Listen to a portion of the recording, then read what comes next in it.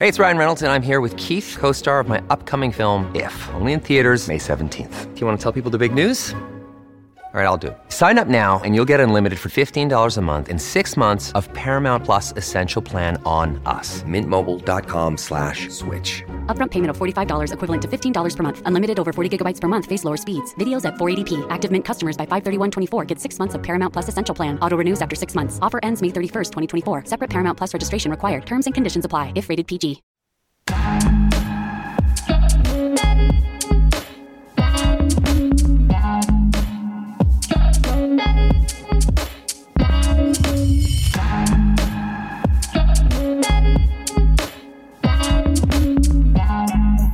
Welcome. Happy Friday. I am Jason Whitlock. Welcome to Fearless with Jason Whitlock. I got some good and bad news to report. The good news is Uncle Jimmy's Furniture has finally arrived from Los Angeles. Its 5-month journey across the country has now ended with the furniture arriving here in Nashville. But the bad news is that means Uncle Jimmy's not here because he's getting his furniture unloaded at his house. So it's just me and you and some great guests. Hey, in about an hour, Voddie Baucham, you guys know him, celebrated author, minister, thought leader, public intellectual, one of the smartest people on the planet, one of the most spiritual people on the planet. He will be right here in studio with us, and we are going to have a fascinating discussion with one of the foremost minds in America, although he lives in Africa now, Voddie Baucham. So stay tuned for that. LeVar Arrington, we're going to roll out to L.A., get his thoughts. We'll let him gloat. Well, I don't even know if he can gloat. Dak played decent. We'll get into that here in a second. LeVar Arrington will join us. Steve Kim, we'll go out to Los Angeles and we'll talk some ESPN news. And has ESPN installed a laugh track? Are they going for laughter? Are they trying to bring the fun back to ESPN? I'll talk about that with Steve Kim. And Delano Squires, Professor D. He's going to join us. He's written a terrific column today about men abandoning their responsibility and how we need to make men responsible again. But we'll start by, look, I don't have a true fire to start today because I'm gonna bring LeVar in early to the show. He wants to gloat because Dak Prescott played really well in a loss. He threw for 400 yards and the Cowboys lost, and everybody's throwing a big parade for Dak Prescott. He threw for 400 yards. And man, he had an ankle injury last year. And boy, that was just fantastic. And Jason, you said Dak was going to die under the weight of the contract. I didn't say week 1. I said over time. I said Dak's going to show flashes of greatness and being able to live up to that. But what I said is he's not a $40 million quarterback. And over time, I said distinctly, over the next 2 years, that contract is going to catch up with Dak. And I stand by that. And I'm not the type of person that's going to throw a ticker tape parade for any professional athlete making $40 million who loses a game. And then I wake up and go to ESPN.com in the morning and Dak Prescott and how well he played is the lead story. In a loss? Have y'all ever heard of Herm Edwards? We play to win the game. No one. Have you ever seen a coach stand up in a press conference? We play to throw for 400 yards in a loss. That's not the point of football. And if you watched the game last night, which I did, Dak could have easily thrown 3 interceptions last night. Easily. And I'm not talking, the one interception he did have, that's on the wide receiver. He dropped the ball and it turned into an interception. But there were 2 or 3 other passes, could have been interceptions easy. And LeVar, I'm going to bring you in now because I believe I stated that Dallas will need to score 30 points to win football games. How many points did they score last night? I don't think it was 30. 28, 20, 29. 29. High 20s. It was high 20s. Yeah, 20. It wasn't 30, and just like I said, they need to score 30 points to win ball games, and it didn't happen. So are you one of these people that want to come on here and gloat because Dak threw for 400 yards? I thought you were better than this, Whitlock. I thought you were better than this. You know, better than what? No, I'm not. I'm not going down the road that you just set up like Rabbit did on 8 Mile. Come and say everything that you thought I was going to say before I said it, getting ahead of it. I'm actually not coming on here to give door prizes, to give runner-up trophies. It was a loss. It was a losing effort. But if I'm taking away from the game, and that takeaway is focusing in on what your story represented yesterday on Dak Prescott, there still has to be an origin to every scenario that plays out. And yesterday did not represent an origin of sorts for your argument point against Dak Prescott. I mean, I just think that that's just valid. He did not show anything that would say he was not an elite quarterback in that game yesterday. I wasn't more focused in on his injuries and how they looked. I was focused on Dak Prescott and how he performed and what he brought to the table. And he brought leadership to the table. He brought hope to the table. They were in that game.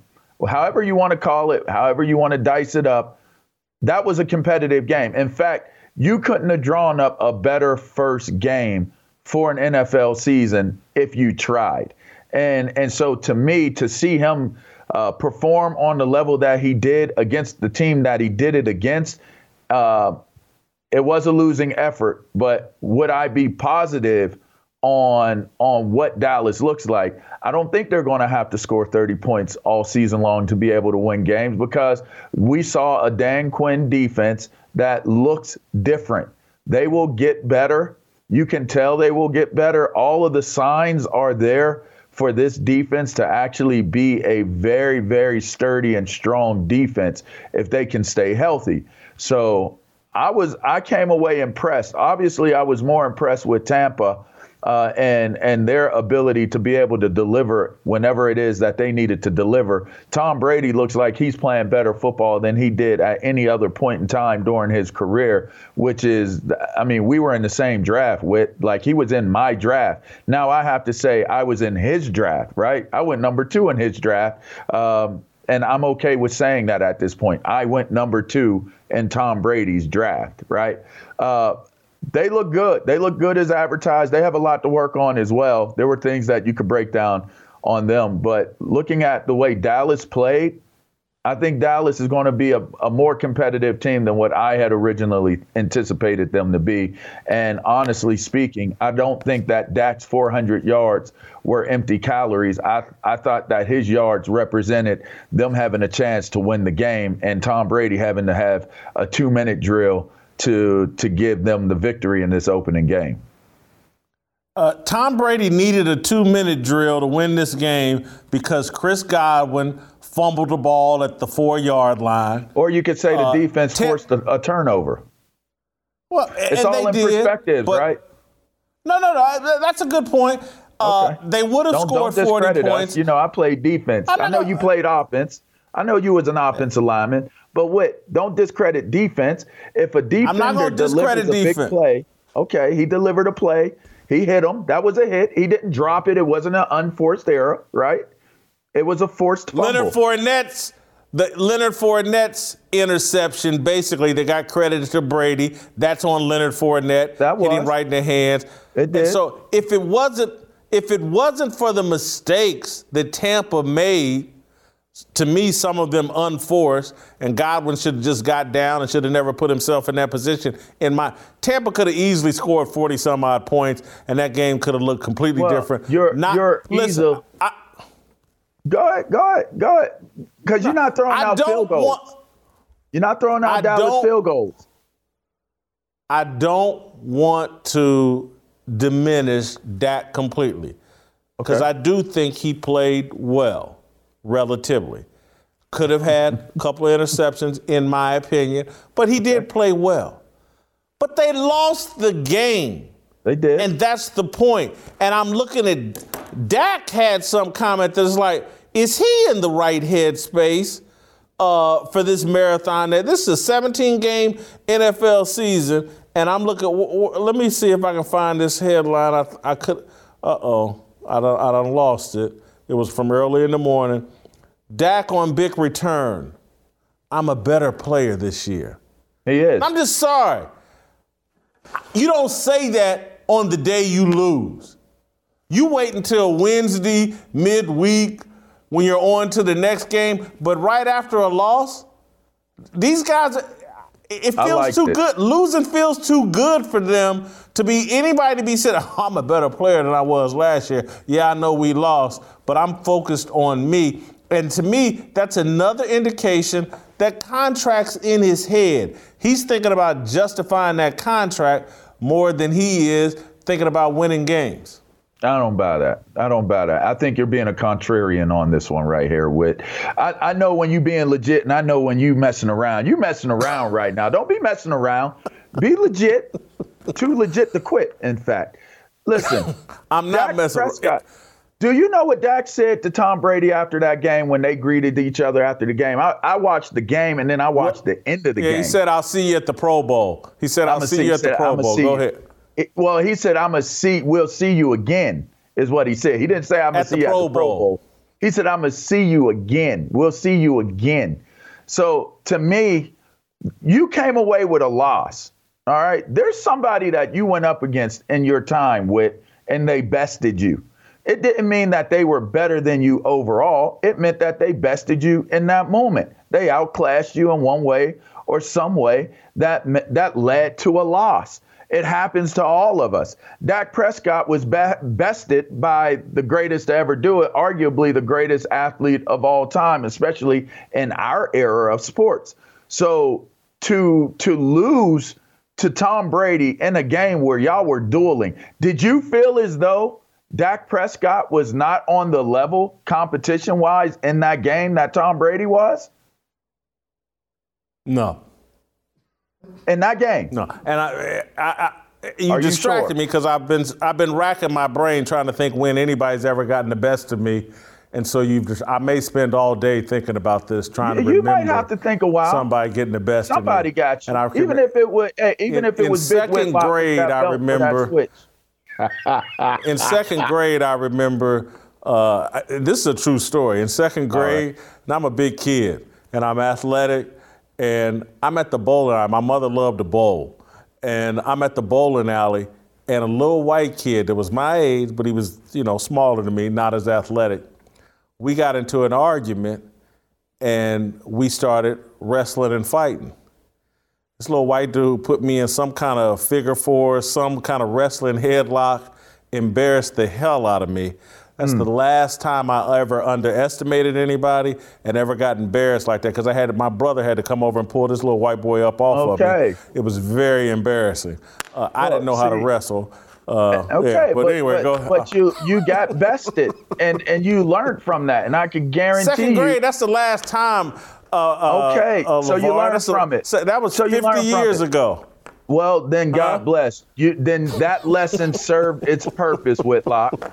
It served its purpose. And maybe this loss to Tom Brady served its purpose for Dak Prescott and the Dallas Cowboys. And that CeeDee Lamb is something else. He is something of another. And you guys got to see that on display. He had a couple of drops early in the game. He stopped one drive with a drop. But you know what that was? You know what that was? That second year, I am going to be an amazing receiver. I know this camera is on me. I got my drip on my neck. I got my swag right, and I'm thinking more about my swag than I am playing the game. Once he put that to the side and said it's CeeDee Lamb time, that boy showed out. And then Amari Cooper looked good. He looked real good. They looked real crisp. The only thing that concerned me was that they couldn't run the ball. That still concerned me. But Tyron did well. Lael did well. They did well against one of the top pass rushing defenses in the league. They held their own. Dak Prescott looked comfortable in his own skin, looked comfortable in the pocket, moved around real smooth, real nice, was crisp with his deliveries, wasn't afraid to pull it down and run. I just felt like they looked like a competitive team. They looked like a competitive team on defense. They were swarming to the ball. They were much more competitive, much more aggressive. They played much faster. If you were to put a split screen up and show this defense with some of the same players from last year up against what they look like in this first game, they are moving at least 30 to 40 miles per hour faster than what they were under Nolan's defense last year. So to me, looking at how this team shaped up and how they matched up, they were very, very comparable to Tampa Bay in that game last night. And it should be stated. I mean, I am a detractor as much as I possibly can be of the Dallas Cowboys. I am not a fan of them as a personal person. But from the analytical side and from the expert side of what I bring to the table and breaking down that game last evening, Dallas looked like a team that can compete, not only compete to win their division, but they might be able to make a little bit noise and take a step further ahead in the playoff race as well. All right, listen, I want to move on to Cam Newton. I will tell our audience, our listeners, viewers, after the show, I'll give you a definition of concerned, because LeVar mentioned being very concerned about, and I'll define that for you guys after the show. LeVar, I also want to mention, you start to look like a dark-skinned TJ Houshmandzadeh. What's going on with your hair? That is hilarious. Hey, man, I just pull it back in a ponytail. I just pull it back, that's all. Are you TJ Houshmandzadeh's daddy? I am not. I am not. Anyway, hey, let me play the clip from Cam Newton today. He had his little Funky Friday, and him and his dad, he got his dad involved in this video, his explanation about what happened in New England. Let's play the clip, and then we'll come back and talk about it. All right. Because it's giving me, like, retirement vibes, like, this ain't that, you know what I mean? This is so let's cut to the chase. Like, I know we know. Your career is not over. Absolutely not. But I would be remiss if I didn't, be honest. Did it catch me by surprise being released? Absolutely. Do I think this would have happened without me being away from the team for 5 days? Honestly, yes. It was going to happen. It was going to happen. Inevitably. Did it help ease the decision? Yes. The reason why they released me is because indirectly, I was going to be a distraction. Without being the starter. Without being a starter. Yeah. And this was but not how? Going to come. Verbally or in the locker room? Just my aura. Okay. Just my aura.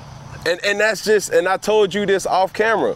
That's my gift and my curse. Yeah. When you bring a Cam Newton to your facility, when you bring a Cam Newton to your franchise, people are interested by mere fact they are intrigued. Who is he? Yeah. Why does he wear his hair? Yeah. Why does he talk? Why does he act? Why does he perform? Why does all these questions? Yeah. So let me be honest with you. Come to me. Saying this. Yeah. If they would have asked me, would I play behind? They said, Cam, we're going to give the team to Matt. Okay. You're going to be the second string. We expect you to be everything and some to guide him throughout this tenure. Okay. I would have said absolutely, yeah. Cam. But listen. Cam. Listen. The truth of the matter is this. He would have been uncomfortable.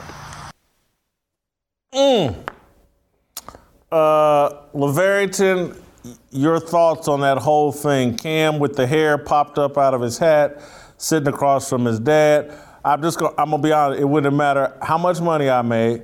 My daddy wouldn't be caught anywhere on camera with my hair sticking up out of a hat like that, talking about the NFL or talking about a movie, anything. He would have slapped that. Well, anyway. Your thoughts? You're old school Midwest cat. Like it makes sense that you're not as liberated in how you express yourself. Neither was my father, but go ahead. Yeah, and listen, it was my mom, right? I just happen to be a little bit more rebellious in how I do things. I'm just more free spirited. I think Cam is free spirited. I've had a chance to spend time with Cecil at one point a while back, and very responsible, very, very, very down to earth, very well thought out person. When you spend time with him. In fact, I spent a few times with him. Anyway, listening to what he said, I've been hearing a lot about they were going to give Cam the opportunity to be the backup, and that he chose to want to be and said, release me and give me an opportunity to go be a starter somewhere. That was a started conflicting account of what was taking place. To hear him clear it up, I'm glad he gave his version of the story, because that is what was circulating at one point, is that he asked to be released when he found out he was not going to be the starter. I think listening to what he has to say, I think he's starting to see his own mortality as it applies to his career as an NFL player. Him and his father are so close in nature and in relationship that to have a candid conversation on camera where he's airing it out in terms of what he's feeling and what's next for him, I didn't think he did himself any disjustice. My biggest concern was, would he do himself a disservice by addressing what took place? I thought it was interesting that he went in the third person every once in a while to discuss what Cam represented, but he wasn't telling no lies. From my account, from my interpretation, he was just keeping it a buck on what was going on. And so for him to be in a situation that he's in right now, a lot of it has to do with the fact that his aura is too big. And it would not be the best of decisions to have Mac Jones in the situation he's walking into, to have Cam Newton in that locker room when them growing pains start to take place. You don't want to have a scapegoat, and you definitely don't want your new draft pick to turn into that scapegoat. And you don't want to start hearing boos because you know that there's a valuable option that's sitting there right there on your sideline that was maybe an injury and a COVID situation away from your team being a playoff team in a rebuild year. So I think it had to happen. I think he was very obvious about it. And what happens now from here, I think is interesting, because if it exists in New England, then it exists everywhere in the National Football League. He's not going to be a good backup to anybody in anybody's organization around the National Football League, because quite frankly, when he walks through that door, his aura is going to command a different type of attention, and it's going to be a distraction. And he's right. And you can't be lesser of who you are. And so bottom line, LeVar, let me cut you off here. I'm sorry.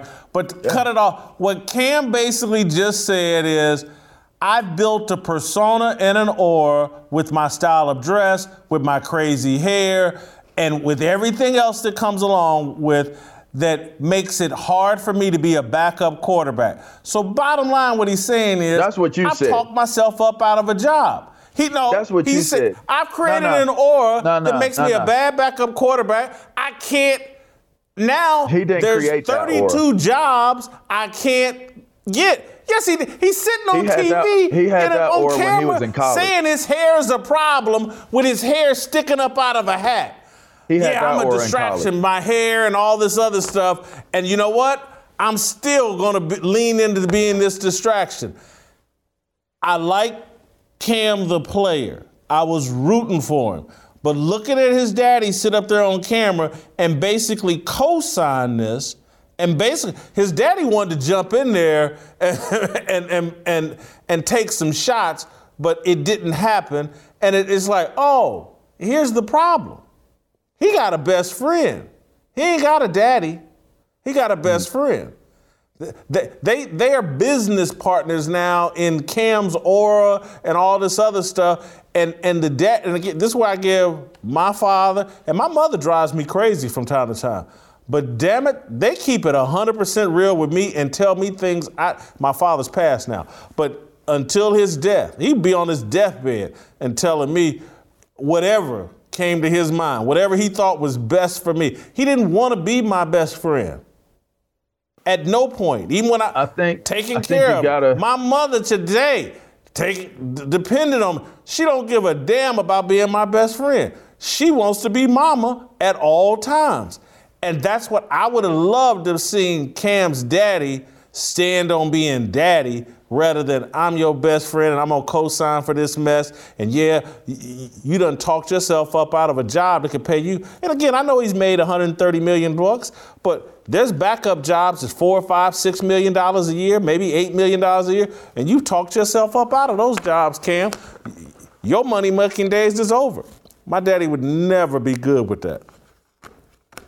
All I'll say is everybody has and we can be quick because I got to go. Yeah, everybody has their different ways.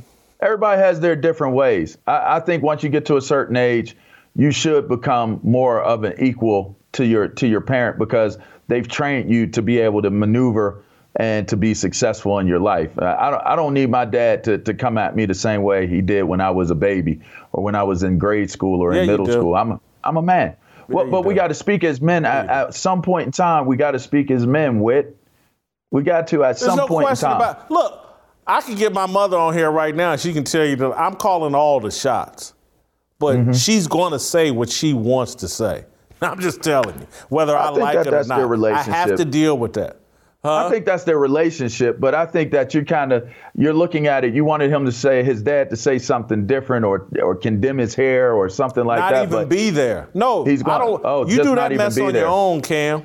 Okay. Yeah, but you do that mess. You sit on TV with your hair going crazy and knowing that it's costing you opportunities to be have a job in the NFL. Cam, you do that on your own. Off camera, I'm going to say, hey, dude, this is a mistake. I'm not going to participate in your self-destruction of your career. The guy's 32. Tom Brady's 44. There's 10 to 50. He got 10 years. He could be making as little as $3 million a year, but hell, as much as $40 million a year if he ever got back to what he was. And he's talking himself up out of those opportunities. I don't disagree with that, but I believe that you got to be true to who you are. And if that's what it is, I'd much rather him be true to who he is than be true to something else. Be careful of how you define yourself. That's very true. So when you start talking about be true to who you are, be very careful. Because if you define yourself as a Crip, that means you got to do Crip shit all the time. That is true. You define yourself as a gangster disciple, you got to do gangster disciple shit. That's you decide, true. oh, I'm an N-word. And you know, I got to live up to being an N-word. And N-word's now a term of endearment. You got to live up to that. Be careful. I'm a global icon. I'm this fashionista. I'm this hair guy and all that. Be careful how you define yourself. I do not disagree with that frame of thought. Very well stated, sir. All right, I got to go. All right. Great. No, I got to go. Ball State's going to knock off Penn State this weekend. I know you didn't want to talk about Penn State. I don't. I got to go. We thank you for cutting this mic off. All right, we talk about our sponsor, Built Bar, around here all the time, but I have to let you know, that these protein bars are really that good. They've become an important part of my daily routine, especially in my fight to shed some pounds and get in shape. These protein bars are low in sugar. Most of them are under 150 calories as well, but most importantly, they are full of great taste and flavor, from salted caramel to Rocky Road to their newest flavors like peanut butter brownie or cookie dough chunk. They have a wide variety for you to pick from. So what are you waiting on? Order these now. Go to Built.com and use promo code FEARLESS to save 15% off your first order. Use promo code FEARLESS for 15% off at Built.com. All right, welcome back. Let's roll out to Los Angeles and visit with my Asian brother from another mother, Steve Kim. And let's talk a little bit more about ESPN. Steve, a former boxing writer for ESPN, but I think one of the most thoughtful sports media critics in the country. Steve is very clever. Steve, you won't be able to double team me with Uncle Jimmy today. Uncle Jimmy's out. So it's just me and you. But look, Steve, I saw something interesting this week that I wanted to get your reaction to. I saw it, and then I tried to hunt down what it is I saw, and it was a segment on First Take where Stephen A. Smith, Molly Karam, and Marcus Spears were laughing uncontrollably. And what they were laughing about wasn't really funny. And I haven't been able to hunt down that particular clip, but I think they're now using it as a promo. But I couldn't find it in the actual show, but we found another clip of them laughing and joking. And then I saw somewhere where Dan Orlovsky and Marcus Spears, they were on NFL Live, and they were dancing and laughing. And anyway, let me show you a couple of clips we did find, and then I'm going to come to you with my question. So, wow. Stephen A., you're not the only one that can have nice things, bro. I'm not and knocking this is not the tie. This is why he can't have nice things. This is Jay Hilburn tie. You get your tie from other places. He was watching First Take yesterday. He said, damn, Stephen A. look good. Let me get that tie right there. Don't you know that song? You're so vain, it's not always about you. Oh, my goodness. Excuse me? Money. Yeah, money. We're dancing for like, it's not our money. I know, I just be so happy. I be so happy when these guys get paid and it works out for them. I was talking about Pittsburgh. Y'all need to get this deal done. Steve, this is why you and I are so necessary, because, and I don't want to diss the media critics and the people that it's their job, but they don't pick up on things as quickly as you and I do. ESPN has turned on its laugh track. ESPN is saying through Stephen A. Smith and Marcus Spears and what they're doing with First Take, hey, we're not having enough fun, guys, and let's turn on the laugh track, and we want to present ESPN as a fun place. I don't think it's a bad strategy, because I think ESPN has been locked in such a negative place, and everybody coming on thinking it's their job to take a dump on America, that they want to pivot to like, hey, no, it's sports, it's fun. But the lack of authenticity, I think, in a lot of the laughter is a bit off-putting to me. But you tell me if am I seeing ghosts or am I seeing the real thing? I think you're onto something. This is very, very synthetic, because it seems very forced, very unnatural. And we talked about this a couple days ago with Michael Irvin and Stephen A. It's very natural. There's a chemistry. They're like Hall & Oates, chocolate in the chip, and it just works and it flows.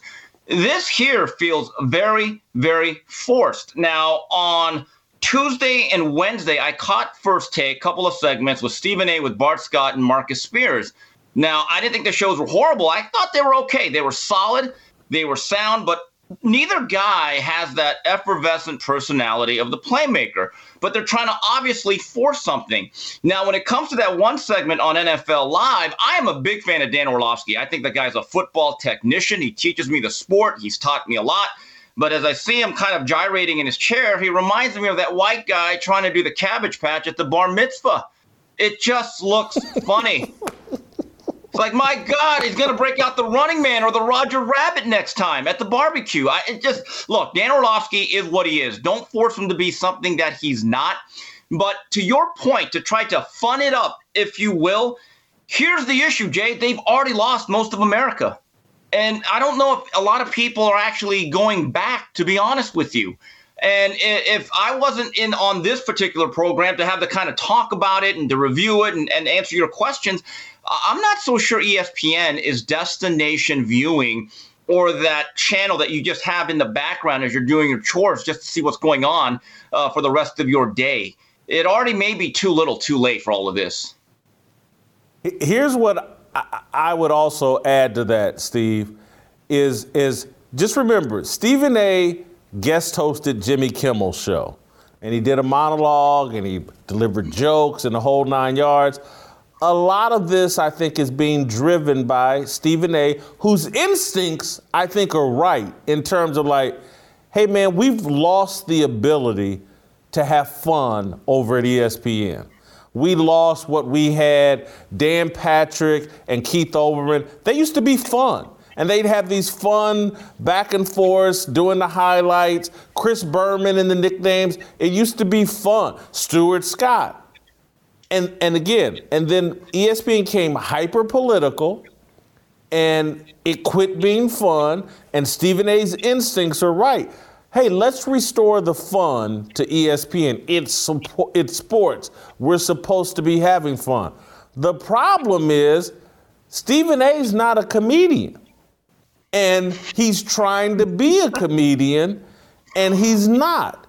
And comedy's very hard. And so I see Stephen A. with the big laugh, and everything's over the top, and it just comes off forced because he's not. Look at you in that tie. I had that tie on the other day.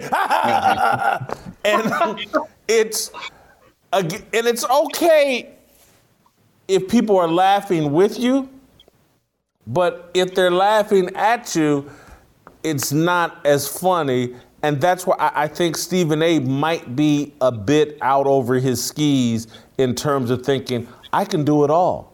I can be the serious opinionist. I can play the race card. And you know what? I can also do comedy. I'm not sure if he can pull it off. Jay, there's different forms of comedy. You could be witty. You could be a guy that has a lot of funny quips, do a lot of one-liners.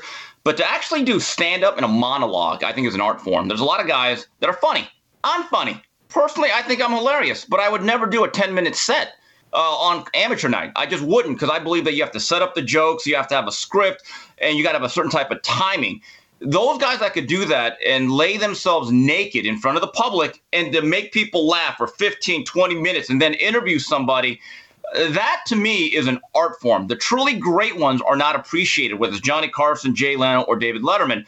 Now, I heard an interview recently where Stephen A. Smith said, I want to do late night talk show hosting. He wants to be, I guess, Arsenio Hall 2.0 or the latest Johnny Carson.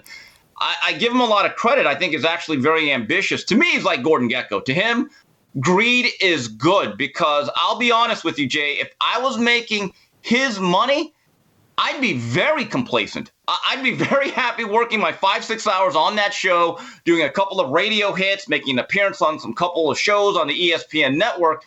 I'd go home. I'd rest on my laurels. I'd swim in my money like Scrooge McDuck in a vault full of money. Obviously, Stephen A. Smith has a much bigger goal in mind.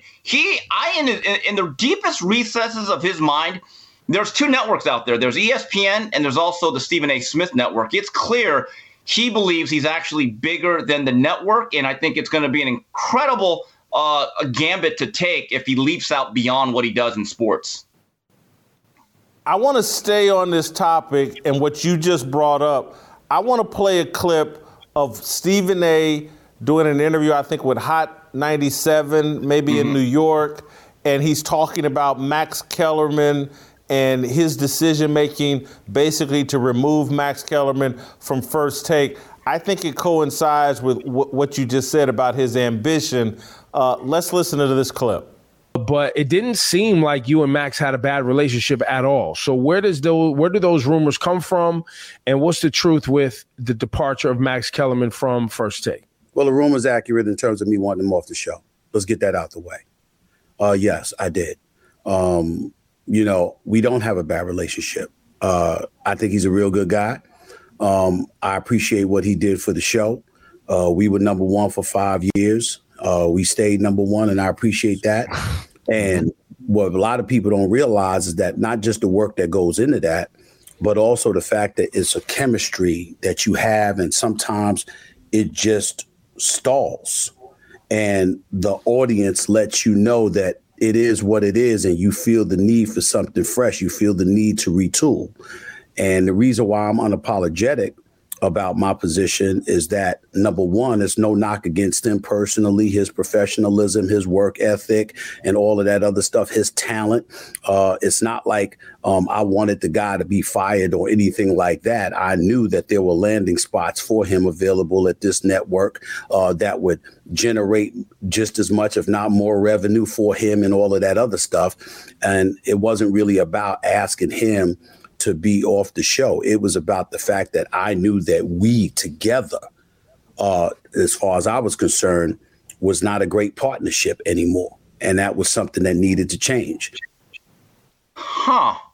So, Steve, I want to pick up here what I think is going on with Stephen A. Smith. And people will hear this as hypercriticism. It's just not. It's just an accurate observation that I've seen a lot of people in television. Jemele Hill, Maria Taylor, Michelle Beadle. Everybody goes through this deal where, oh man, I've got 4 million Twitter followers or 3 million Twitter followers. And every time I go to Twitter, I'm a big deal. And I've got all these media people writing stories about me like I'm a big deal.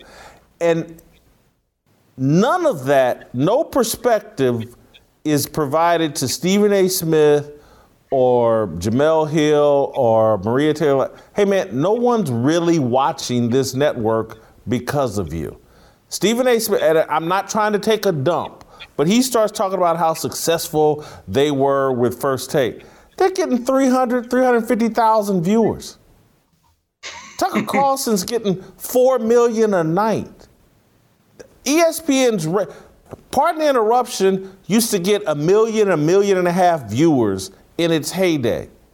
Now everybody's acting like because First Take averages 340,000 viewers that they've set television on fire and they have this massive audience, and it's just not true. And so you can get caught up. Oh, look at all this success and this, and boy, if I just get Michael Irvin in here, we're going to average 400,000 viewers. And that's it's just, and so I just think there's a delusion among the talent and the executives and the media are allowing all of these people in sports media to live in this delusional world where 300, 400,000 viewers is setting the world on fire, and it's just not.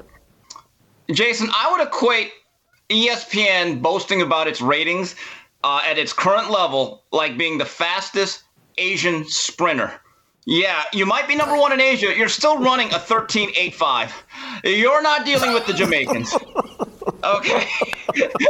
Let's be very honest. You might be first in a very slow race. Couple of thoughts about that particular clip. Number one, points to Stephen A. for honesty. To just put it out there like, yeah, I had to get rid of Max. Also, I'm beginning to think he's the Black Branch Rickey. He said, look, always get rid of a player a year too early than a year too late. It's obvious that he's Michael Jordan and Jerry Krause of the Bulls, okay? Like, that's his show, that's his baby, that's his brand, and if he feels as though it's getting stale, you're getting out of there. But, Jason, I really believe there's a dangerous precedent here, is that when you give someone power, power can corrupt, and people that are corrupt often have a lot of power. You just wonder, is it dangerous, Jane, I ask you this, when the tail, even a guy like Stephen A. Smith, can wag the dog? Is that necessarily healthy for the overall network?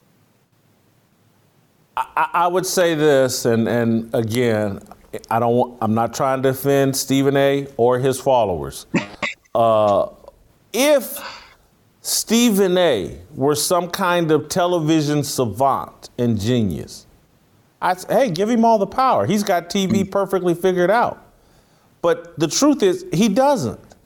And I think he's got good instincts for Stephen A. Smith. I think that, he knows how to be loud and obnoxious and to be polarizing. And I think there's a place for that. Does he have an overall vision for a television network and a true vision for a show? I'm not so sure. And so, yes, I think it's dangerous. I do think there's some television talent. Take a Bill Maher. I think he has vision for how to execute TV and how to execute media projects that I think people should listen to and should be revered. He put out a movie, Religulous, that was successful, whether I agreed with it or disagreed with it. He's been involved, Politically Incorrect, and now his own show, Bill Maher. Stephen A. Smith has been involved with one show that has had a level of success. He and Skip Bayless doing their thing, and I think a lot of people consider that lowest common denominator, sports debate talk, and they had some success with it. But they didn't reinvent sports TV or TV.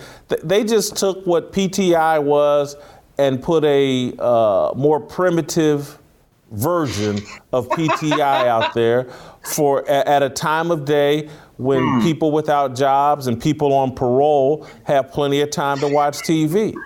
And that's what, look, I'm just telling you what the show was, and people know that that's what it was. And that, you know, Skip did his thing with the race baiting and Steve. I'm not saying it worked to a degree. Can you build a television network around that? I'm not so sure. Let me ask you one last thing. Today, and I think you watched some of it, Tim Tebow made his debut on First Take, and I was wondering, you know, with the new First Take, with all Molly's laughing uncontrollably, Stephen A's laughing uncontrollably, how did Tim Tebow fit into the new laugh track in living? I guess we're gonna call it in living First Take color. How did Tim Tebow fit in? Well, you know how I said a couple days ago that Michael Irvin and Stephen A. Smith are like ice cream. So you have it once a week. I'm beginning to think they need to go full Baskin-Robbins with Michael Irvin because the other guys just don't work as well. But if Tim Tebow was a flavor, he'd be the vanilla bucket. Let's just put it that way. I think his nickname should be Tim Token at this point. It's almost like as if they're saying, okay, let's look at this lineup here. Need a little paleness. Need a paleness here. Oh, and it's football season, so let's pander to the SEC people. We need a football guy. You know, it's interesting. Bobby Burrock of Outkick is talking about the diversity of ESPN and their hires. If you actually specifically look at that show, there's not a lot of diversity, at least in terms of the racial makeup. And it seems to me that Tim Tebow is that guy. They're like, okay, who can we get once a week so that we fit the demographic that's actually going to be able to co-host? So and now, from now on, he is forever Tim Token on ESPN. He went from touchdown Tim to Tim Token. And Tebow, if you see this, I like Tim Tebow. So do I. He might be a little too dry for the new version of First Take. The in-living color with the scoop of Token Tim may not be the right mix. No, it may not be. But no, go ahead. Final thought. Well, final thought here is I loved your article yesterday comparing Dak Prescott, or making the analogy to Eric Parrish making dollars EPMD. I came up with one just real quickly here. I believe that it's Schoolie Dak, because PSK is making that green with the extension, and he's looking at his Gucci, and it's about that time to become a legitimate top 10 quarterback. I believe, I'm going to make a prediction right now, in 3 months, you'll be writing a retraction to the story saying that Dak is worth every doggone dime and that he is worth every penny of that contract. Timestamp this right now, Jay. I'm going to make that prediction. Hold on. PSK, what does it mean?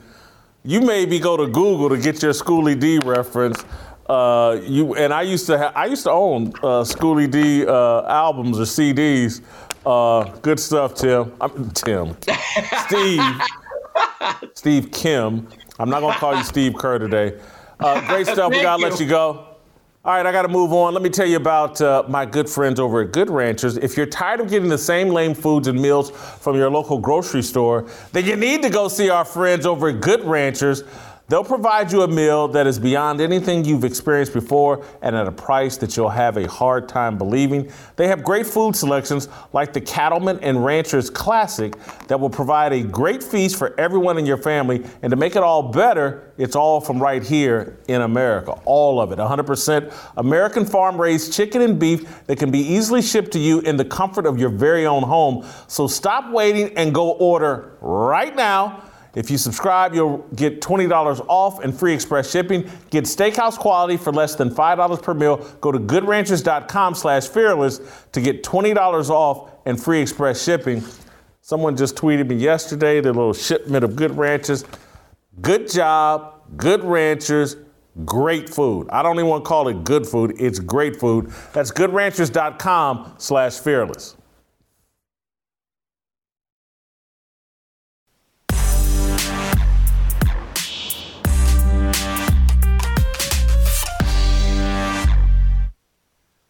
welcome back.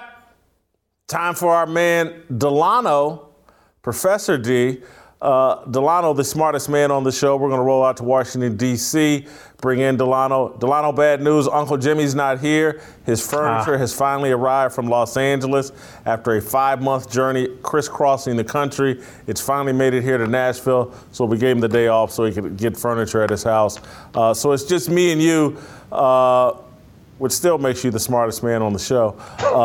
And you've written another piece that is terrific. It's picked up on a conversation we had earlier in the week about men and responsibility. And the headline is, American men need to make responsibility great again. Explain your column today. Sure. I mean, I started a column, I talked about, the Texas abortion law from last week, and, that issue, abortion, has been in the news cycle for the better part of a week now. And really, to me, what was sort of the unspoken part of that entire conversation is the extent to which our conversations about abortion are really conversations about the state of the American family. And a big part of that is how men see their role in the family and what they see as their responsibilities. And to a large extent, the degree to which many of us are not fulfilling their responsibilities. And this is a conversation that cuts across age and ethnic background and income status. I can go from, old, the Rolling Stones to P. Diddy to the guy working, an hourly wage job. This is really about the future of American men and really what happens when we don't fulfill our responsibilities. And one of the things that really inspired me to write it, again, one was the reaction that I saw from a lot of men, typically on the left, who sounded like gender studies majors, right? Sophomores maybe. So they've taken a couple classes, so they think they know enough to sound really deep. But they kept saying, what's the woman's body? It's her choice. It's her choice. And my response was, choice to do what? Right? Just be specific about what we're saying she's choosing. But the other part is, they spoke as if women got pregnant by happenstance, or as if they were amoebas and they reproduced by binary fission. Men play a central role in the reproductive and family planning process. And to the extent that so many of these men are willing to discharge that responsibility and put it all on women, you can understand why so many American women feel, stressed out and frustrated, because although they say, because many of them have been bathed in feminist thought for the better part of 50 years, although they say in many respects that they want to be just like men and treated the same and we're both the same and there are no differences between the sexes, the truth of the matter is that women need men and men need women. And when men are not fulfilling their responsibilities, women tend to feel stressed out and overwhelmed. And when both parties are not fulfilling their responsibilities to their offspring, then children tend to be vulnerable and oftentimes deal with abuse of one sort or another. So that's really why I wrote it. I'll give you a quick example, Jason. A couple weeks ago, my best friend, my godbrother, he was down in D.C. with his family. He has a wife and 3 girls, and we were all out, enjoying some time together. Went to get some ice cream. It was late, but not too late, but it was dark outside, and we noticed this a young boy. He was probably about 6-7 years old, and he just rode up to us, started talking to the kids, and we didn't think anything of it, but 2 things struck me. One, he was a young boy who was riding a grown man's bike, so I knew that he spent a lot of time out, by himself, on the street. Not that I'm not saying he was into anything criminal, but you could just tell that he was a kid whose mom probably said, all right, it's daytime, go out and play and come back whenever you're ready. But 2, he ended up walking away out of, the sight of vision of whoever he was with.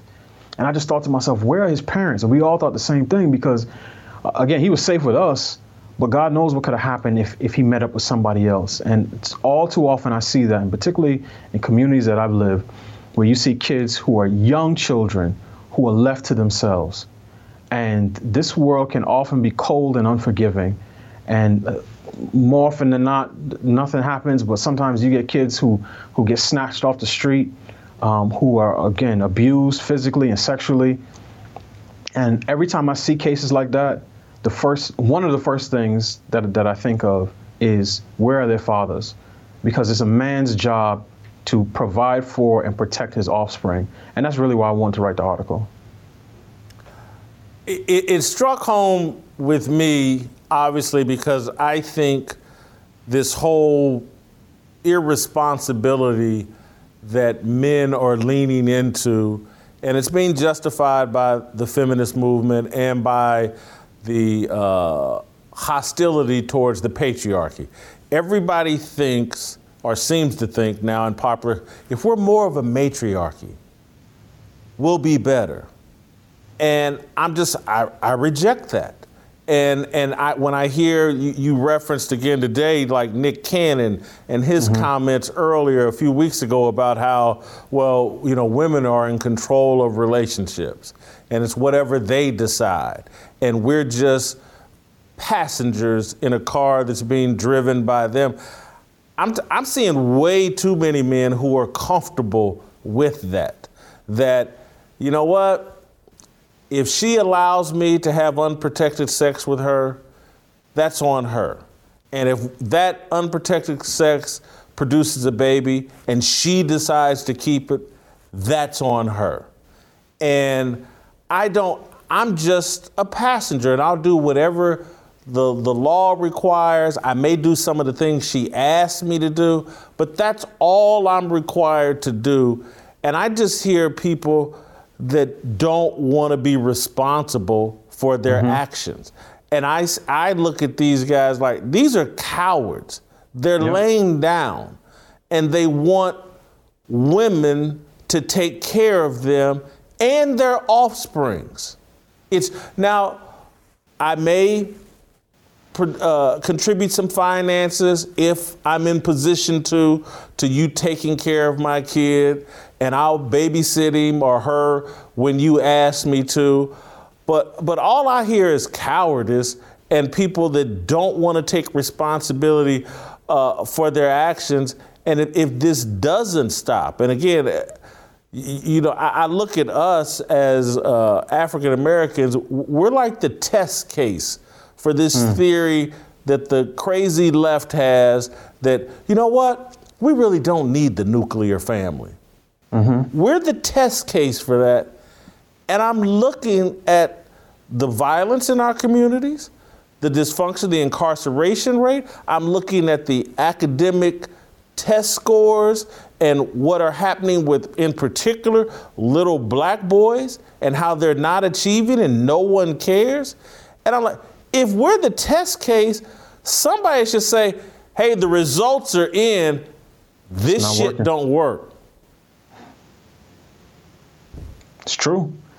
And we've seen about 60 plus years of results, and we've seen exactly where that leads when you have a community. It doesn't matter who it is. And this is, I think one of the difficulties, Jason, is that in our country, we are so primed to think about everything through the lens of race, going back to, the SNP letter, that it's hard to talk about the impact of culture. And when I say culture, I just mean the norms, the values, the behaviors that become accepted as standard and normal. And, oftentimes you'll hear people say, well, the black family was decimated in slavery and Jim Crow, and that's just simply not true, right? Black marriage rates and out-of-wedlock birth rates were on par to those of whites for the most of the 20th century, and certainly coming out of slavery, well into the 1940s and 1950s. But we have seen how that experiment has ended up, and what has ended up doing is, part of this is policy, part of it is culture. These dynamics are always, changing and, sort of playing on one another. But when the government provides incentives for men to abandon their responsibilities, some number of men are going to do that. And what it ends up doing is we end up taking what was originally conceived as a social safety net, and for some number of families, I'm not even saying most, but it's a significant enough number, where that safety net goes from a net to a hammock to a web. And it's hard for people to get out. And that's how you see multiple generations repeating the same types of behavior, where again, you may have a family reunion and you may get 3 men over the age of 30 who are there. So the notion, particularly in the Black community, that we are suffering because of patriarchy, that blows my mind, because in my mind, when I go out and I look around, I'm asking myself, well, where are the patriarchs? Where are the pop-pops? Where are the great uncles? Where are the men who are the source of wisdom and counsel, who the young people come to and say, hey, Unc, I have an issue. Can you sort of guide me on this? I don't see that, particularly not in low-income communities. I don't see that. And again, this is not an attack on moms, because oftentimes they are the ones who take up the responsibility. It's a clarion call for men to step up, because if we don't, everyone under our authority is going to suffer. And that's part of the reason I included, a new principle that I've been thinking about for a long time, the law of dissipating responsibility. And I got that because I remember back when I was an engineering student and taking physics, they talk about the law of conservation of energy. And some people may just know it sort of offhand, which is energy is neither created nor destroyed. It's just passed from one body to the next, or passed from one form to the next. And responsibility is a lot like that. So once it's created, it's almost never destroyed. It just goes from one entity to another. So if I don't fulfill my responsibility as a dad, then somebody else has to step in and take that role. But oftentimes generally speaking, they are not going to care about their role does not care about my responsibilities as much as my role should. And that's one of the reasons that I'm so, passionate about promoting the natural family, the nuclear family, because none of these issues are going to turn around if, we continue on the trajectory that we're on. And again, this is an American issue now. You start to see some of the same outcomes in rural white America as you've seen in urban Black America. So again, it's not a race thing. This is just the natural order of things. And if dads weren't important, and if marriage wasn't important, then middle class people wouldn't get married. But they do. They follow the success sequence, right? Finish school, get a job, get married, then have children. And people who follow that, millennials who follow that, have a single-digit poverty rate across races and ethnicities, have a single-digit poverty rate by the time they're in their mid-30s. So we just need to get back to that and really start to think clearly about what we owe to the people who we are supposed to be, loving, providing for, and protecting. Delano, I want to, and there's a reason why we call you Professor D, is because you're so smart. And one of the things I like to do is just dumb down your conversation to a level that people like me can ingest. And so the thing I thought was brilliant about your point, and I want to make it completely clear to people, what Delano's saying is like, if you create a child, the system is set up, and I'm talking about God's system is set up for the parents, the mom and dad, to be the best person to take care of that child. And then if they abandon their roles and you give them off to grandmama, she does the best that she can. But it ain't nowhere, quite frankly, it's not as good as what mama and daddy could have done if they had stayed the course. And then when you give them to aunties and uncles, it ain't as good as what grandmama was gonna do. And then when you turn them over to foster care, it ain't as good as what aunties and uncles would have done. And then when they get just left somewhere, all hell breaks loose. And we have too many kids in America of all races, it is acute in our community, who are disconnected from their primary source of development, energy, love. There's all kinds of studies like that I wish they taught this in school rather than, hey, you may be a different sex. But again, when you have a baby, you should let the father and the mother, let that baby rest on your skin. Because there's a connection. And when the baby's in the womb, daddy and mama should be talking to the baby because there's a connection that builds. And when we start moving these kids away from these connections that God and the designer, and let's say you don't even believe in God, but this is the way humans were designed to develop and to be developed. When you start moving away from that, you get what we have right now in America, and it's chaos. And it's kids, they don't even understand it. But a lot of these young people, the reason why they have no respect for older people is because just instinctively they know, hey man, y'all pulled me out of the electricity socket way too soon.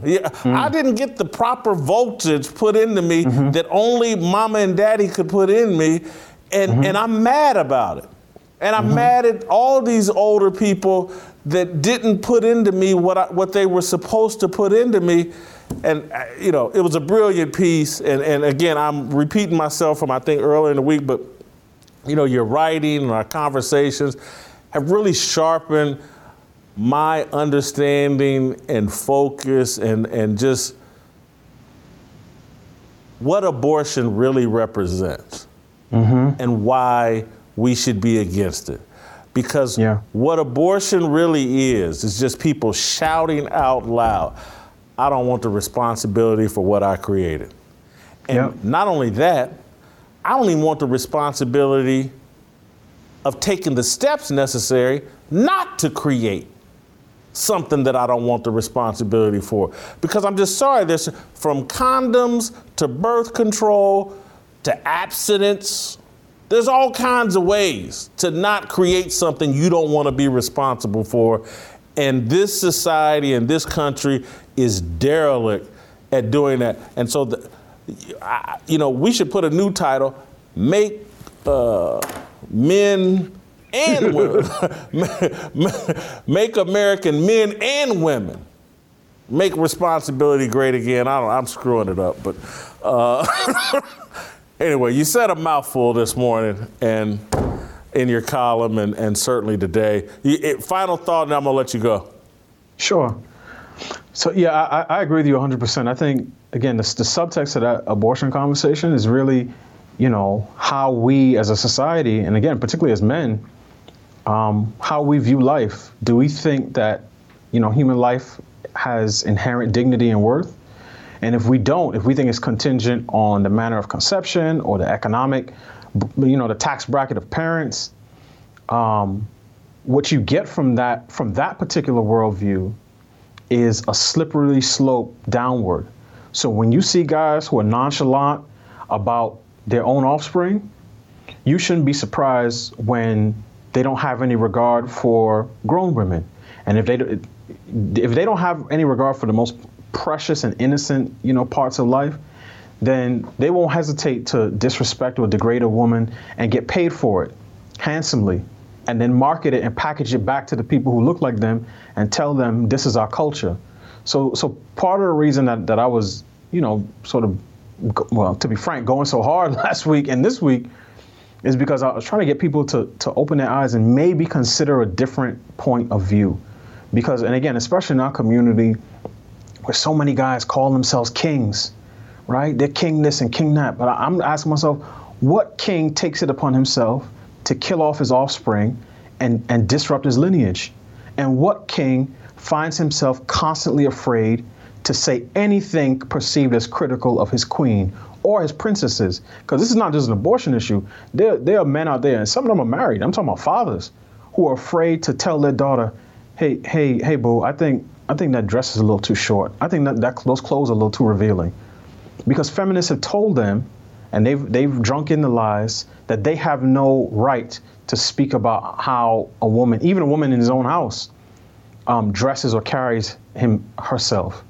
So what you see again is not just guys who are afraid to take responsibility, but guys who are scared out of their mind. And it's so ironic because some of the biggest, strongest, men in our society are terrified of women, terrified to say anything critical to them. I'm thinking like guys like, LeBron or any, pick whoever rapper you want to talk about, or elected officials or political pundits. When they see people like Cardi B, it doesn't matter what Cardi B and Megan Thee Stallion do on screen or TV or what images they push out, they will defend it to the death because they cannot stand the thought of saying something critical of women and getting the backlash that would come with that. So in many respects, the women are stallions and the men are geldings. And all I'm asking for is maybe to try to find a few more men who are Mustangs and Broncos who aren't afraid to say what needs to be said and to do what needs to be done. Because as I said, the course we're on now is one that's only, headed downward. And I'd like us to avert that disaster if we can. Thank you, Delano. Great stuff as always. YouTube.com/Jason Whitlock. Don't go anywhere. Voddie Baucham is next. And we're going to start a real fire.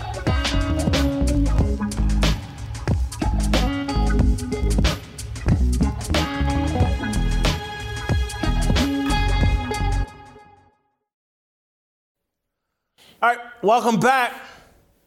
He's here. The most popular man, perhaps, on the internet, or ever since I started doing this show. Voddie Baucham, pastor, educator, author, public intellectual, disciple of God, I think would be fair to say. Voddie, I'm just telling you, ever since I moved into this space, I have previously I made my name and reputation in sports. But once I moved into this space and started talking about sports and culture and politics and wearing my faith more on my sleeve, the number one name, you got to meet Voddie. You got to connect with Voddie. He played football like you, Jason. And it made me do some homework and start asking people. And you might be the smartest person I'm ever going to engage with. And I really... Whoever you've been talking to, you need to keep talking to them. You just from doing my homework and what you represent and the boldness with which you represent it, I'm honored to have you here in studio today and to be able to engage with you, and hope that honestly, on Wednesdays I do a show called Harmony, where I bring in two ministers, and we always ask that whatever we say, we hope that it edifies the audience and glorifies God. And I say that today in more earnest, probably more earnest than I've ever said it. I hope that the discussion we have here touches people and reaches people, because man, do you got a lot to say that needs to be heard. Well, man, I really appreciate you having me. I'm honored to be here. So let's start with your book, Fault Lines, for the social justice movement and evangelicism's looming catastrophe. It's a heck of a title. I think I agree with it. Yeah. But tell us about your book. It came out in April. It's doing well. It's doing gangbusters. But tell us about what you were trying to get across in this book. Well, the title Fault Lines, I grew up in Los Angeles on a fault line and experienced an earthquake or two in my day. And as I looked at what was happening with the social justice movement, as I looked at what was happening within evangelicalism, within churches, it just seemed to me that people were standing on two different sides of a fault, and that the earth was moving, and that it was going to be catastrophic. Of course, I think we see now that it is being catastrophic. Churches are dividing, ministries, universities, seminaries. People are losing their jobs over this, and not only within the church, but also within the culture at large. to me, and you're an expert, I'm a layman, but to me, ministers in the church, they're not standing on the word of God. They have fallen on the wrong side of the fault line. There is an earthquake going on. And I said, Tony Evans gave a sermon or a speech to radio broadcasters, and right now I'm struggling with the title of it, but he was talking about COVID and that God is shaking things up and that it's not a time for spiritual punks those were Tony Evans's words.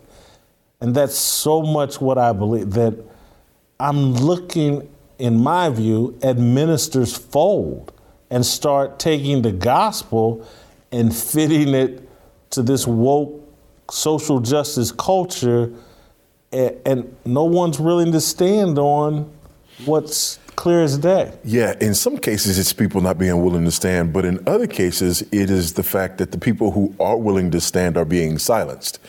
They're not being given a platform unless they have a platform significant enough on their own. Nobody's putting a microphone in front of them. Nobody's listening to them. Nobody's shining a light on them, especially if you're black. Because right now the narrative is that black people think and feel a certain way about these issues, and that the black people who don't think and feel a certain way are not really black, trying to curry favor with white people, so on and so forth. So anybody who's speaking intelligently about this from the wrong perspective usually ends up finding themselves in a place where there aren't many microphones to talk to. You've raised a point that I think applies to you. I think you're one of the most important voices of this time, and people aren't rushing to put a microphone in your face.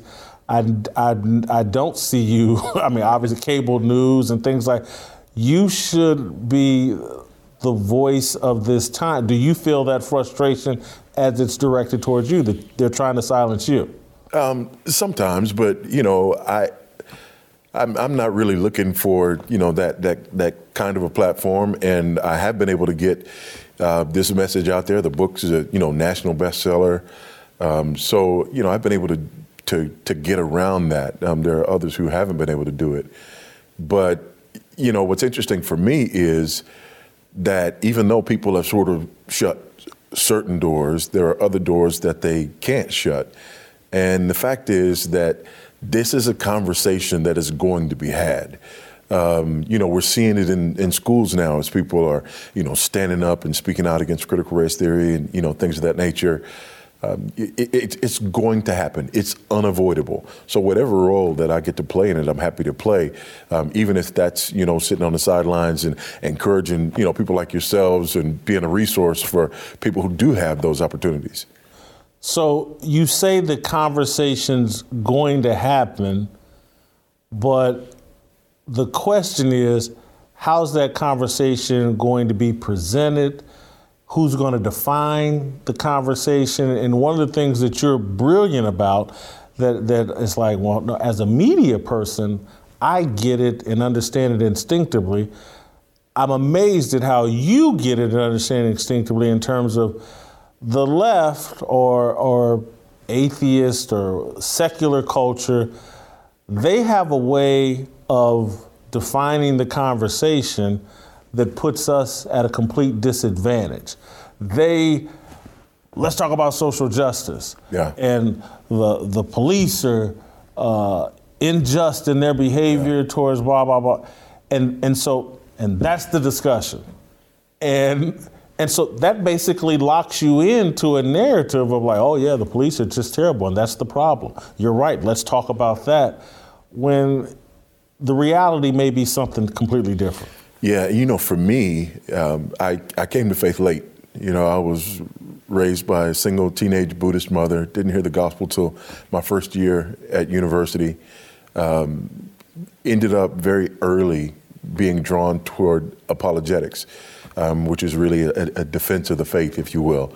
So, that's where my training and emphasis has been, in the area of apologetics, in the area of defending the faith, in the area of going into hostile territory and trying to be alert as to how people are attempting to change the narrative, to flip the script, and being able to respond to that. So part of that is just, the way that I've always come to think about my faith. Part of that is my training, and part of that is just kind of my personality and the way that I look at things and think about things. And so what I always want to do is define terms. And that's what I try to do in the book is define terms. Because when you define terms, then it's harder for people to sell you something that's ridiculous. The number one thing we should be talking about in America as believers or just people that are concerned about the direction the country is going, what should we be talking? You define the terms. What should we be talking about? Wow. I think in a time like this, it's really hard to narrow it down to one thing. As I look at it, especially looking at it as an expat, as somebody who's now living, in another part of the world and looking back at what's happening, what I find is that the unique moment that we're in is unique in part because there is no one thing. Things are going crazy on a dozen different fronts. And so for me, when things are going crazy on all those different fronts, what I try to do is reduce it not to the one thing, out there that people ought to be talking about, but the one truth and the one reality, which is that there is a God who created the world, and he created the world for his own glory. And all of these things have the common denominator of they are moving in directions that are contrary to the purpose for which they were created. So I find that if I keep it like that and try to keep pointing back to the God who made the world and why he made the world, then now when people are telling me that men can get pregnant, right? I can take that, back to creation.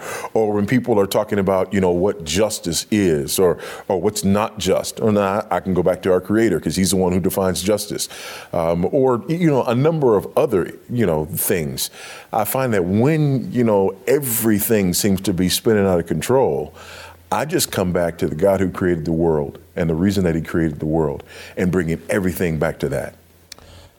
And so the way I interpret, or I wouldn't say interpret what you just said, but the way I try to apply it as a journalist and someone who's made a career in journalism, I think our number one topic should be truth. Yeah. That truth is under attack. Yep. And I see it in so many different examples. And again, if you have any faith at all, and it's like when you see the truth being attacked, you should get very concerned. Yeah. When the whole country gets comfortable with, hey, you know what? There are birthing people. Yeah. Men can have babies. Like red lights and just like holy cow, we're living this isn't God's world we're living in any way. And I apply that to a slightly lesser degree, but when all the data says hey, the police actually harm very few people in general, black people in particular, but the media is making us believe that, as a black man, you can't even go out of your house because the police may kill you.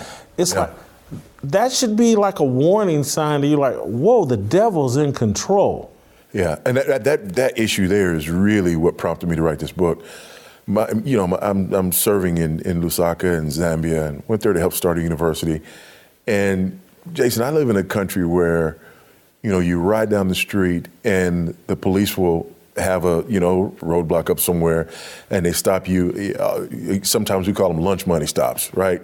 And they're stopping cars and they're looking for violations. If you have a violation, you pull over to the side of the road and pay your fine in cash.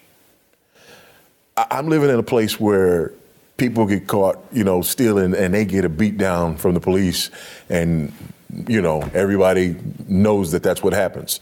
You try to film it and you'll get a beat down too, right? And so when people in that part of the world began to ask questions about whether or not I was afraid of the police and, started, repeating this narrative about, the police hunting and killing black men, that was just a bridge too far. I was like, you guys have no idea.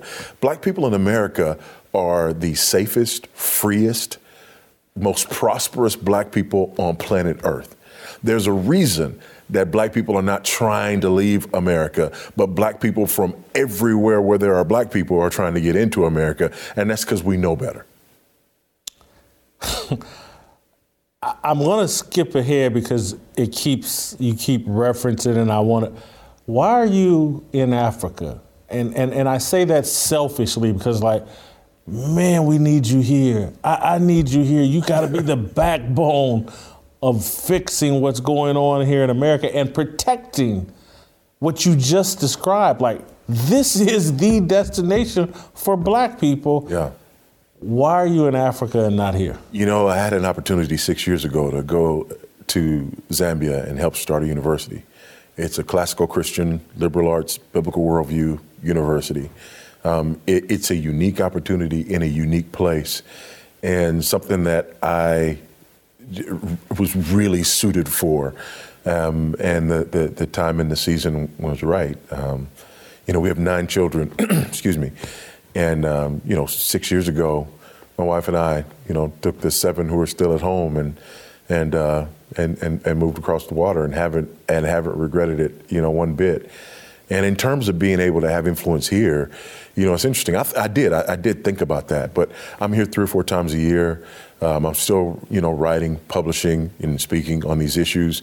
And because of the time in which we live, and because of, the way media works and social media works, I still have an opportunity to have that influence. And of course, my wife believes that the Lord took me away so that I could do that without getting in all the kind of trouble that I would have gotten in had I stayed.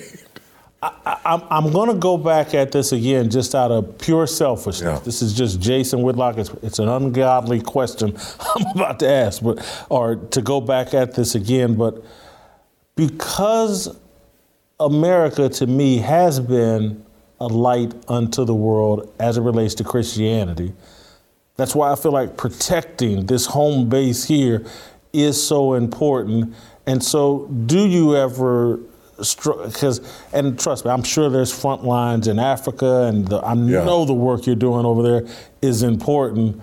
But I feel like the culture war and the destruction of Christianity, this is the front lines, because if they can bring down America, it's going to be much easier to do across the globe. Am I right, wrong for thinking? Is that a narrow focus? I think people have thought that a lot historically, but the center of gravity of Christianity has always moved.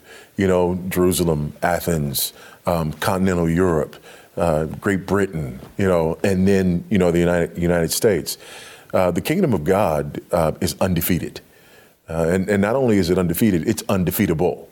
And so for me, I have to view myself as a citizen of the kingdom. I'm proud to be an American.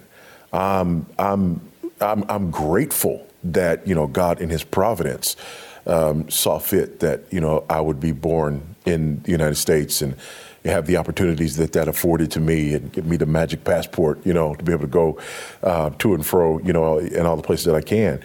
But I think what the Lord has done here is important, not only because of what it has done in the United States, but also because of the kind of influence and impact that's been able to have around the world. And I mean that both in terms of the gospel witness that has gone forth from the United States, and also just in terms of the American witness, that's gone forth. And so I don't see it as an either or. For me, I see it as a both and.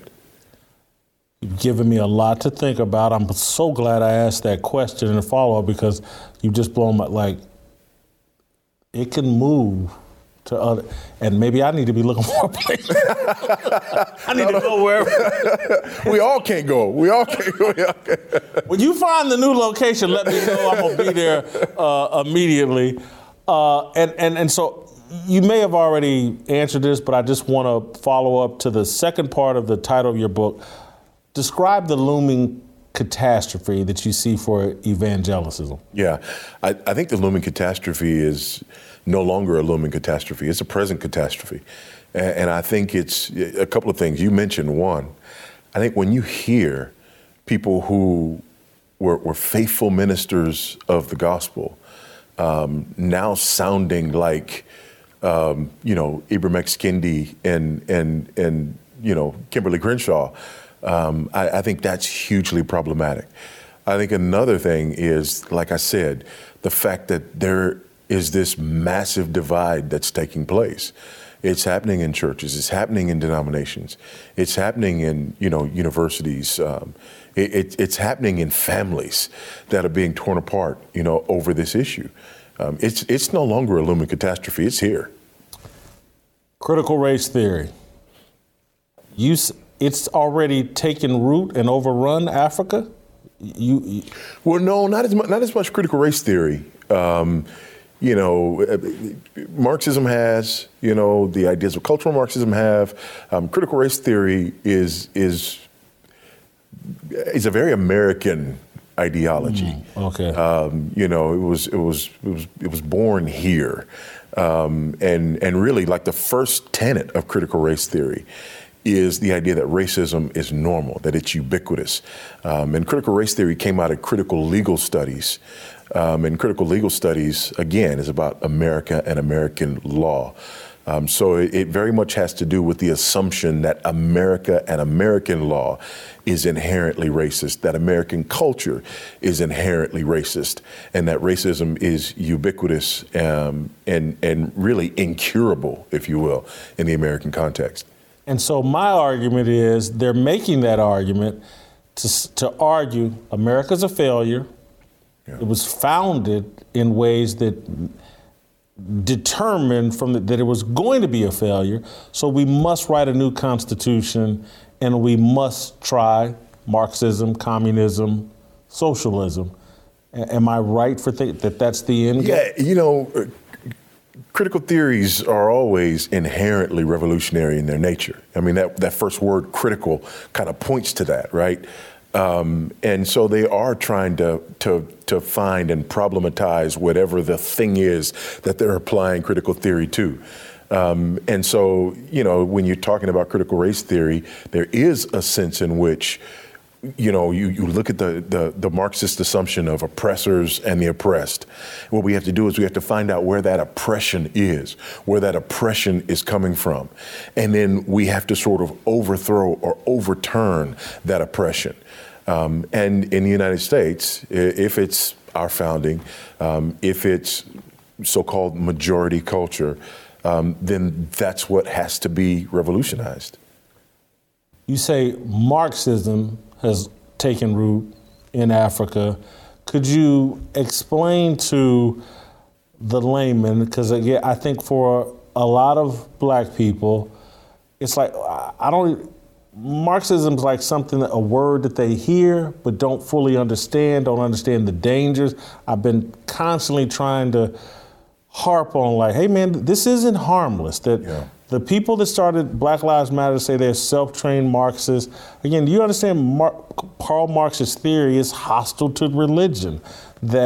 So if you could explain some of the things that you've seen or see over in Africa as they've adopted Marxist theory, and just try to help black people understand, like, communism, Marxism, this stuff is dangerous. Yeah, and really when it comes down to it, Marx's ideas were called conflict theory. And essentially, his ideas came down to the fact that all of life could be summed up and defined as a struggle, and a struggle over limited resources between the people who have those resources, right, and means of production, and the people who don't. And the people who have them will inevitably oppress the people who don't. And so as a result of that, the idea is that you would move from capitalism to something like socialism or communism, where you didn't have that dynamic, where everything is shared equally, right? From each according to his ability, to each according to his need, right? So it's the idea of collectivism as opposed to the idea of individualism, the idea of communism as opposed, to the idea of capitalism. And that sort of collective idea would be the dominant ideology on the African continent and in much of the world, really. And so a lot of people hear the word collective and, oh, that's a good thing. We're all in this together. And we are the world. Until they come for your stuff, right? So, for example, the average American is wealthier than 70% of the rest of the world. Not wealthy Americans. The average American is wealthier than 70% of the rest of the world. What a lot of Americans don't realize is that when you think about this within America and this idea of wealth redistribution within America, there is a global sense in which people feel like that needs to happen. And whereas in America, it's, white people and whiteness, right, that is seen as the oppressor. Globally, it's America and the West that's seen as the oppressor. And so that redistribution is a redistribution from America and the West to the rest of the world. Now, when they start coming for our stuff, all of a sudden then people are not going to be as positive toward collectivism. Voddie, the other reason why, I'm such a fan is because you present Christianity in a masculine way, and you appeal men to be men.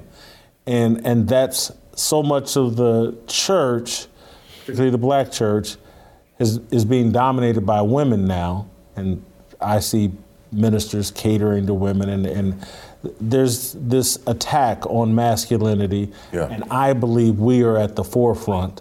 You're not here to witness it as much as I am, but like everything in our media space, from television commercials to movies, it's like if they can put a gay black man, a feminine gay black man, in any commercial, in any plot storyline on a TV show, and I've been literally telling my friends this for 10 years. And they're just now waking up to it. I've been like, hey man, are y'all not watching what's going on? The plan they're laying out for your little boys, there's a lane that we're being shoved into.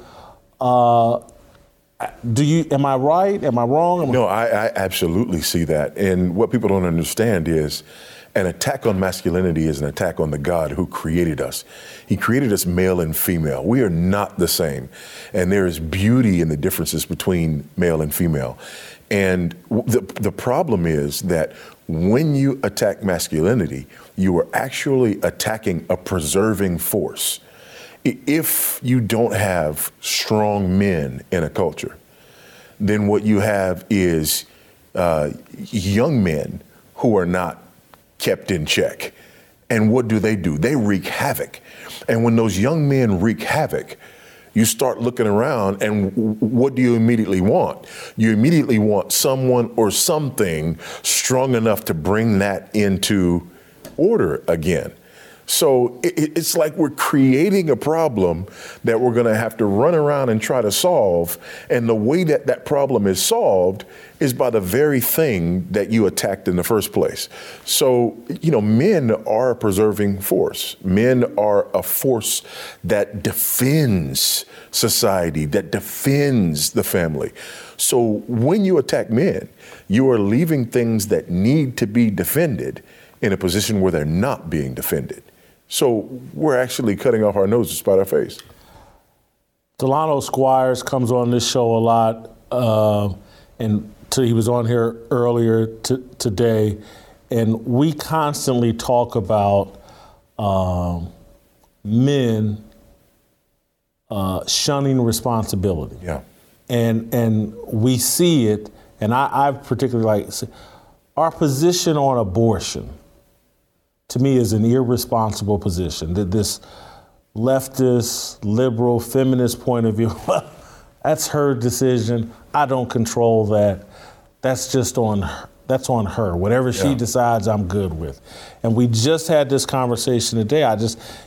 That's an irresponsible point of view to have. And it goes back to what you're saying. It's like when you take that irresponsible position, and now abortion, particularly here in America, if you go look at the percentage of how many black babies are being destroyed in the womb, you're actually co-signing your genocide and death. Yeah, 12% of the population, almost 30% of abortions. Yeah. Yeah. And in most of our major cities, more black babies are aborted than born. So yeah, it is absolutely problematic. And now you touch me where I live. Okay, my wife and I, we've adopted 7 children. We have 9 children. 7 of them we adopted. And the reason that we got into the adoption world is because we just went from telling young women, give your baby life, to telling them, give your baby to us.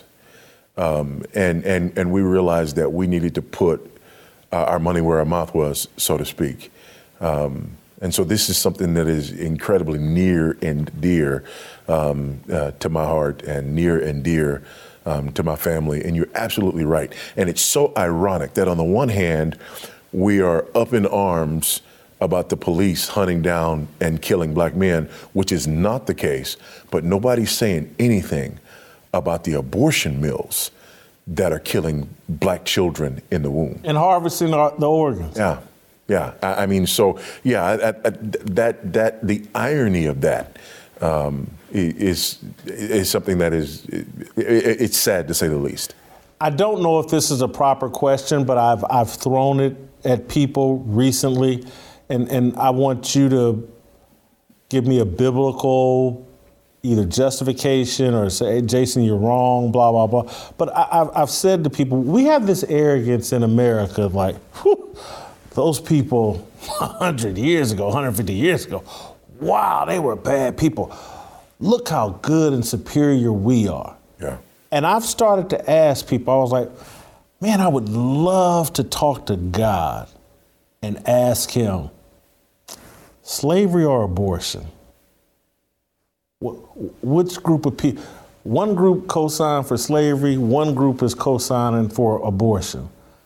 I wonder how God feels about that. Who's the superior of those two groups of people? Yeah, it's interesting, and the Bible's very clear that all have sinned and fall short of the glory of God.